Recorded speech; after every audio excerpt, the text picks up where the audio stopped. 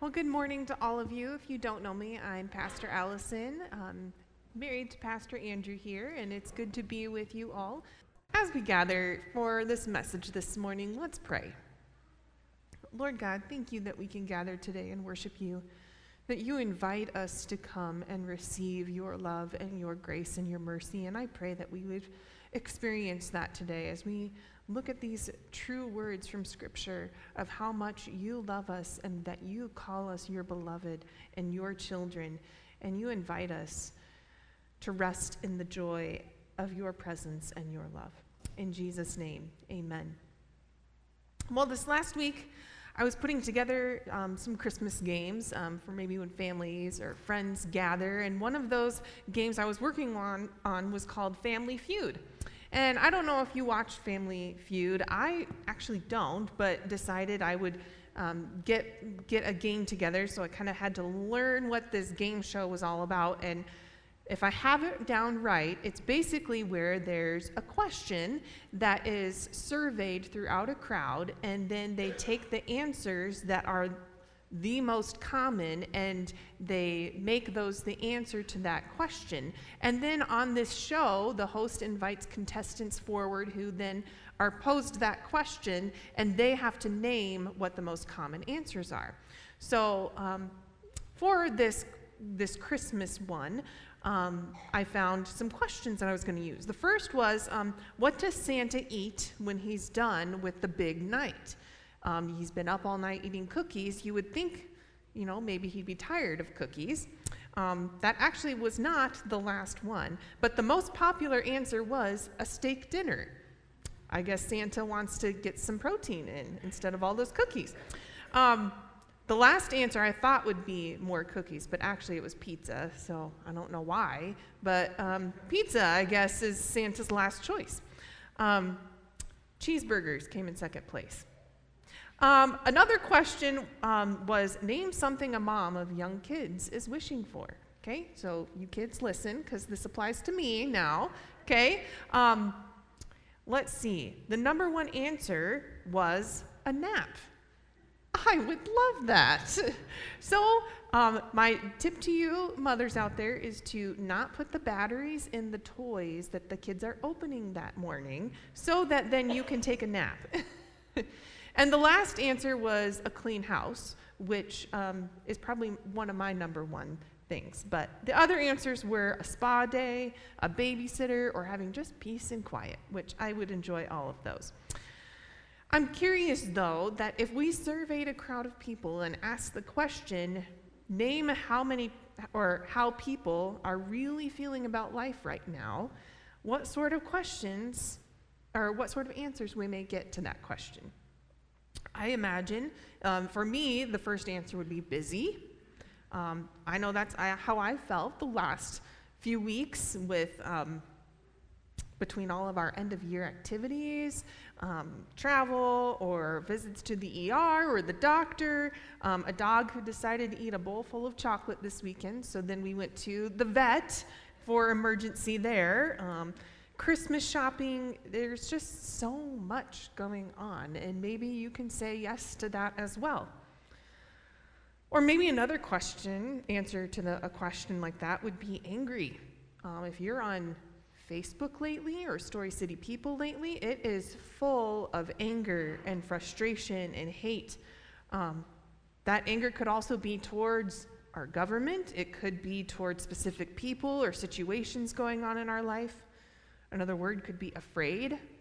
Afraid for our kids, afraid for our grandkids, afraid for what they may experience every day or what they may see on TV. So right now, today, if you were asked that question, what would the answer be? How are you really feeling? How are you coming and entering into worship today? And I think it's hard for us when we are going through busy seasons where we're feeling anger or frustration or fear, that we forget to stop and pause in the awe and wonder of who God really is and how much he loves us. I loved in the start of that video, or one of the phrases in the video is, we almost missed you when we came to worship you. Like, we can come into worship and sit here and really miss what God has for us because we're distracted by all of the burdens that we are carrying with us. And so today, I simply want to pause with all of you and just remember the truths of how much God loves us that we just read in our scripture readings today. But really, when was the last time that you were in complete awe and wonder of the love of God, even in the midst of pain and suffering, frustration, or anger with the world? How are you really feeling?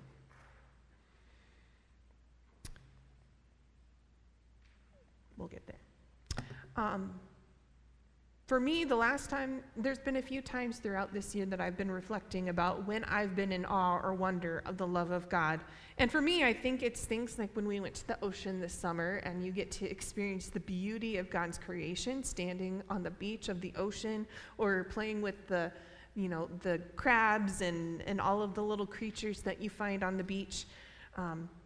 I remember this year spending time with my family after my grandpa died and feeling that that was a very healing moment, being together as a family.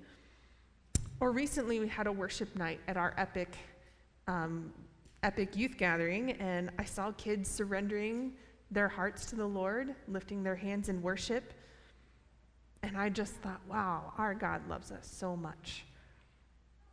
So today we read some really wonderful passages from John, and these passages of Scripture speak a lot about love and the love that God has for us. And if you ever want to read about how much God loves you, I encourage you to pick up the Gospel of John or his letters in 1st and 2nd and 3rd John.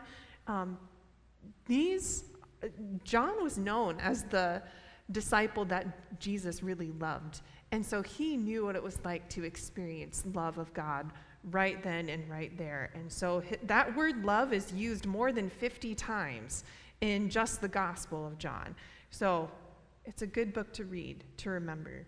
And so today I want to give you 4 truths about how much God loves you from our scripture passages today. And the first one is that God is love, and his love gives us life. And this I want to reread from one of our passages today. It says, "Dear friends, let us love one another, for love comes from God. Everyone who loves has been born of God and knows God. Whoever does not love does not know God, because God is love. This is how God showed his love among us. He sent his one and only Son into the world that we might live through him." When we think of God and who he is and what he has done for us, I'm sure one of the first words we would come up with is love. We probably think of John 3:16, how God loved the world so much that he sent his one and only Son for us. One of the first songs we usually teach kids when they're little is "Jesus Loves Me." And throughout the Bible, this word love means so much more than what we experience love here on earth. The word love that is used, it's important to know what the Greek translation is, because there are different meanings of the word love. There's romantic love, there's brotherly or friendly love, there's an affection for things or things we enjoy, like Christmas trees or Christmas lights or presents. But the love that it is described here in reference to God is called agape love. And this is a pure, willful, sacrificial love that intentionally desires another's highest good.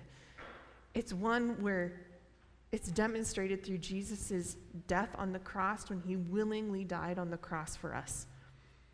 And when we look at the world around us today, do we experience pure, willful, sacrificial love that intentionally desires the highest good for another person? Not quite to that standard, right? And that means that we can't truly experience this kind of healing, whole, pure, true love without God.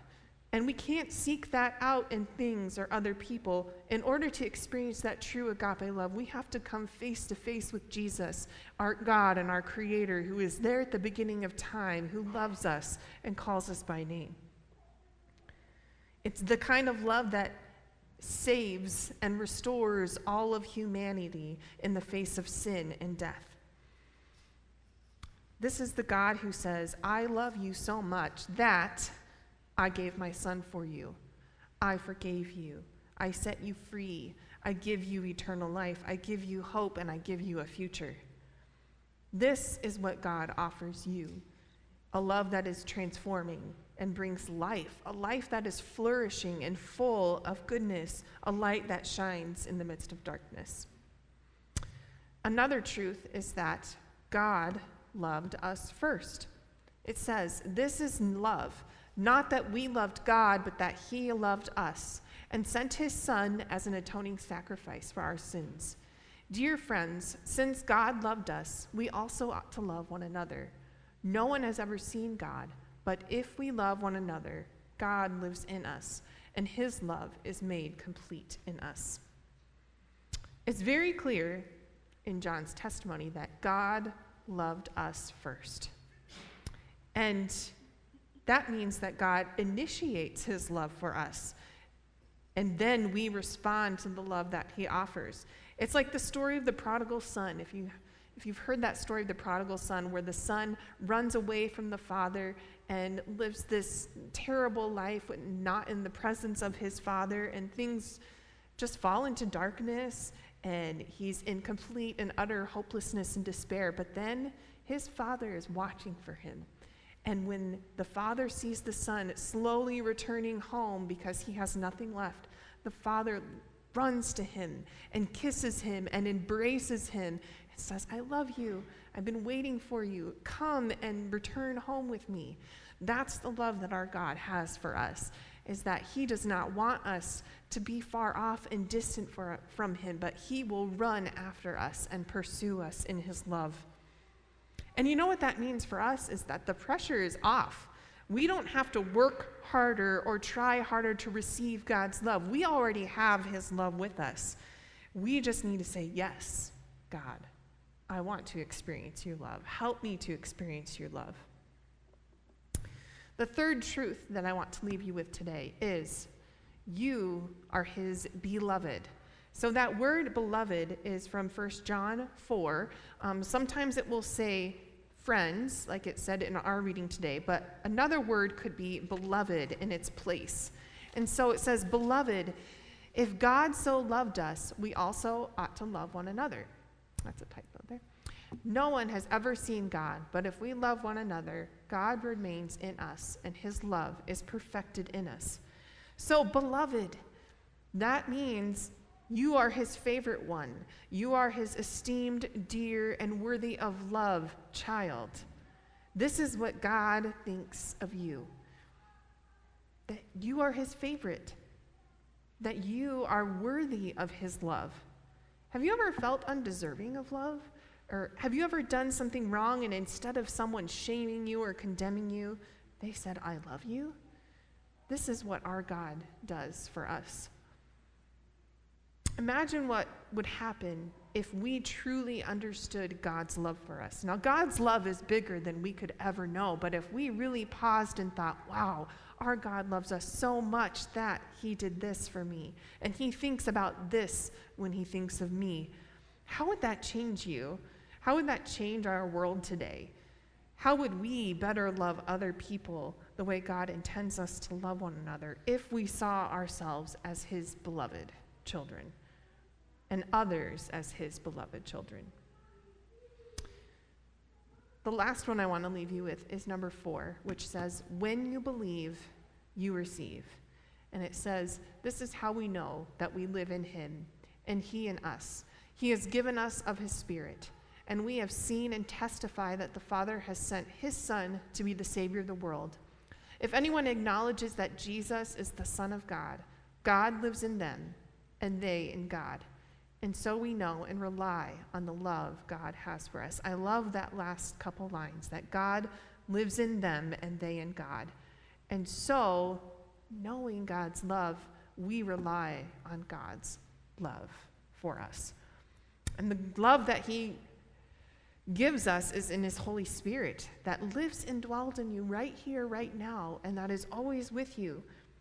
When we believe, we receive. When we surrender to God, he fills us. When we are walking through life, every season, every roller coaster, we can pause and remember these truths, that I am God's beloved and that I can rely on his love.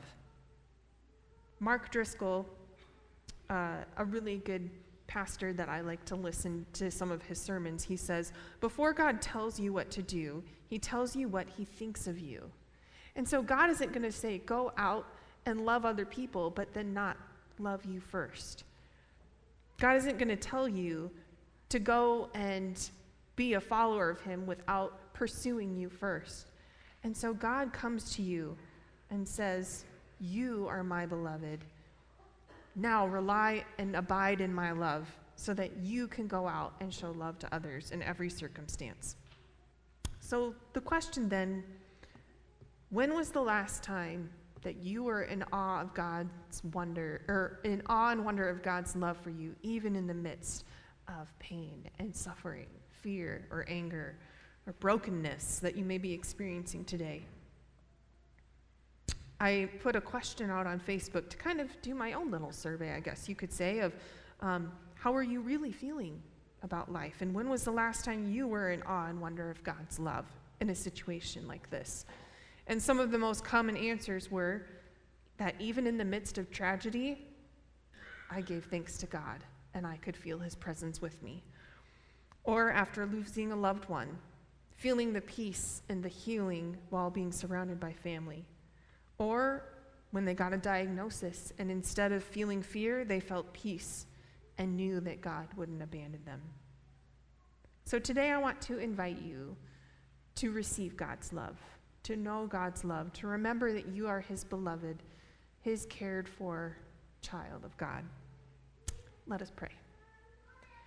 Lord God, today we come to you and we say how much we need you. And thank you that you are with us, that you promise to always love us. And Lord, I pray that whatever these barriers or burdens are that are keeping us from truly experiencing your love or knowing your love, that they would be torn down, Lord, and that you would come running after us to pursue us, and would we be overwhelmed with joy at your presence, Lord. In Jesus' name, amen.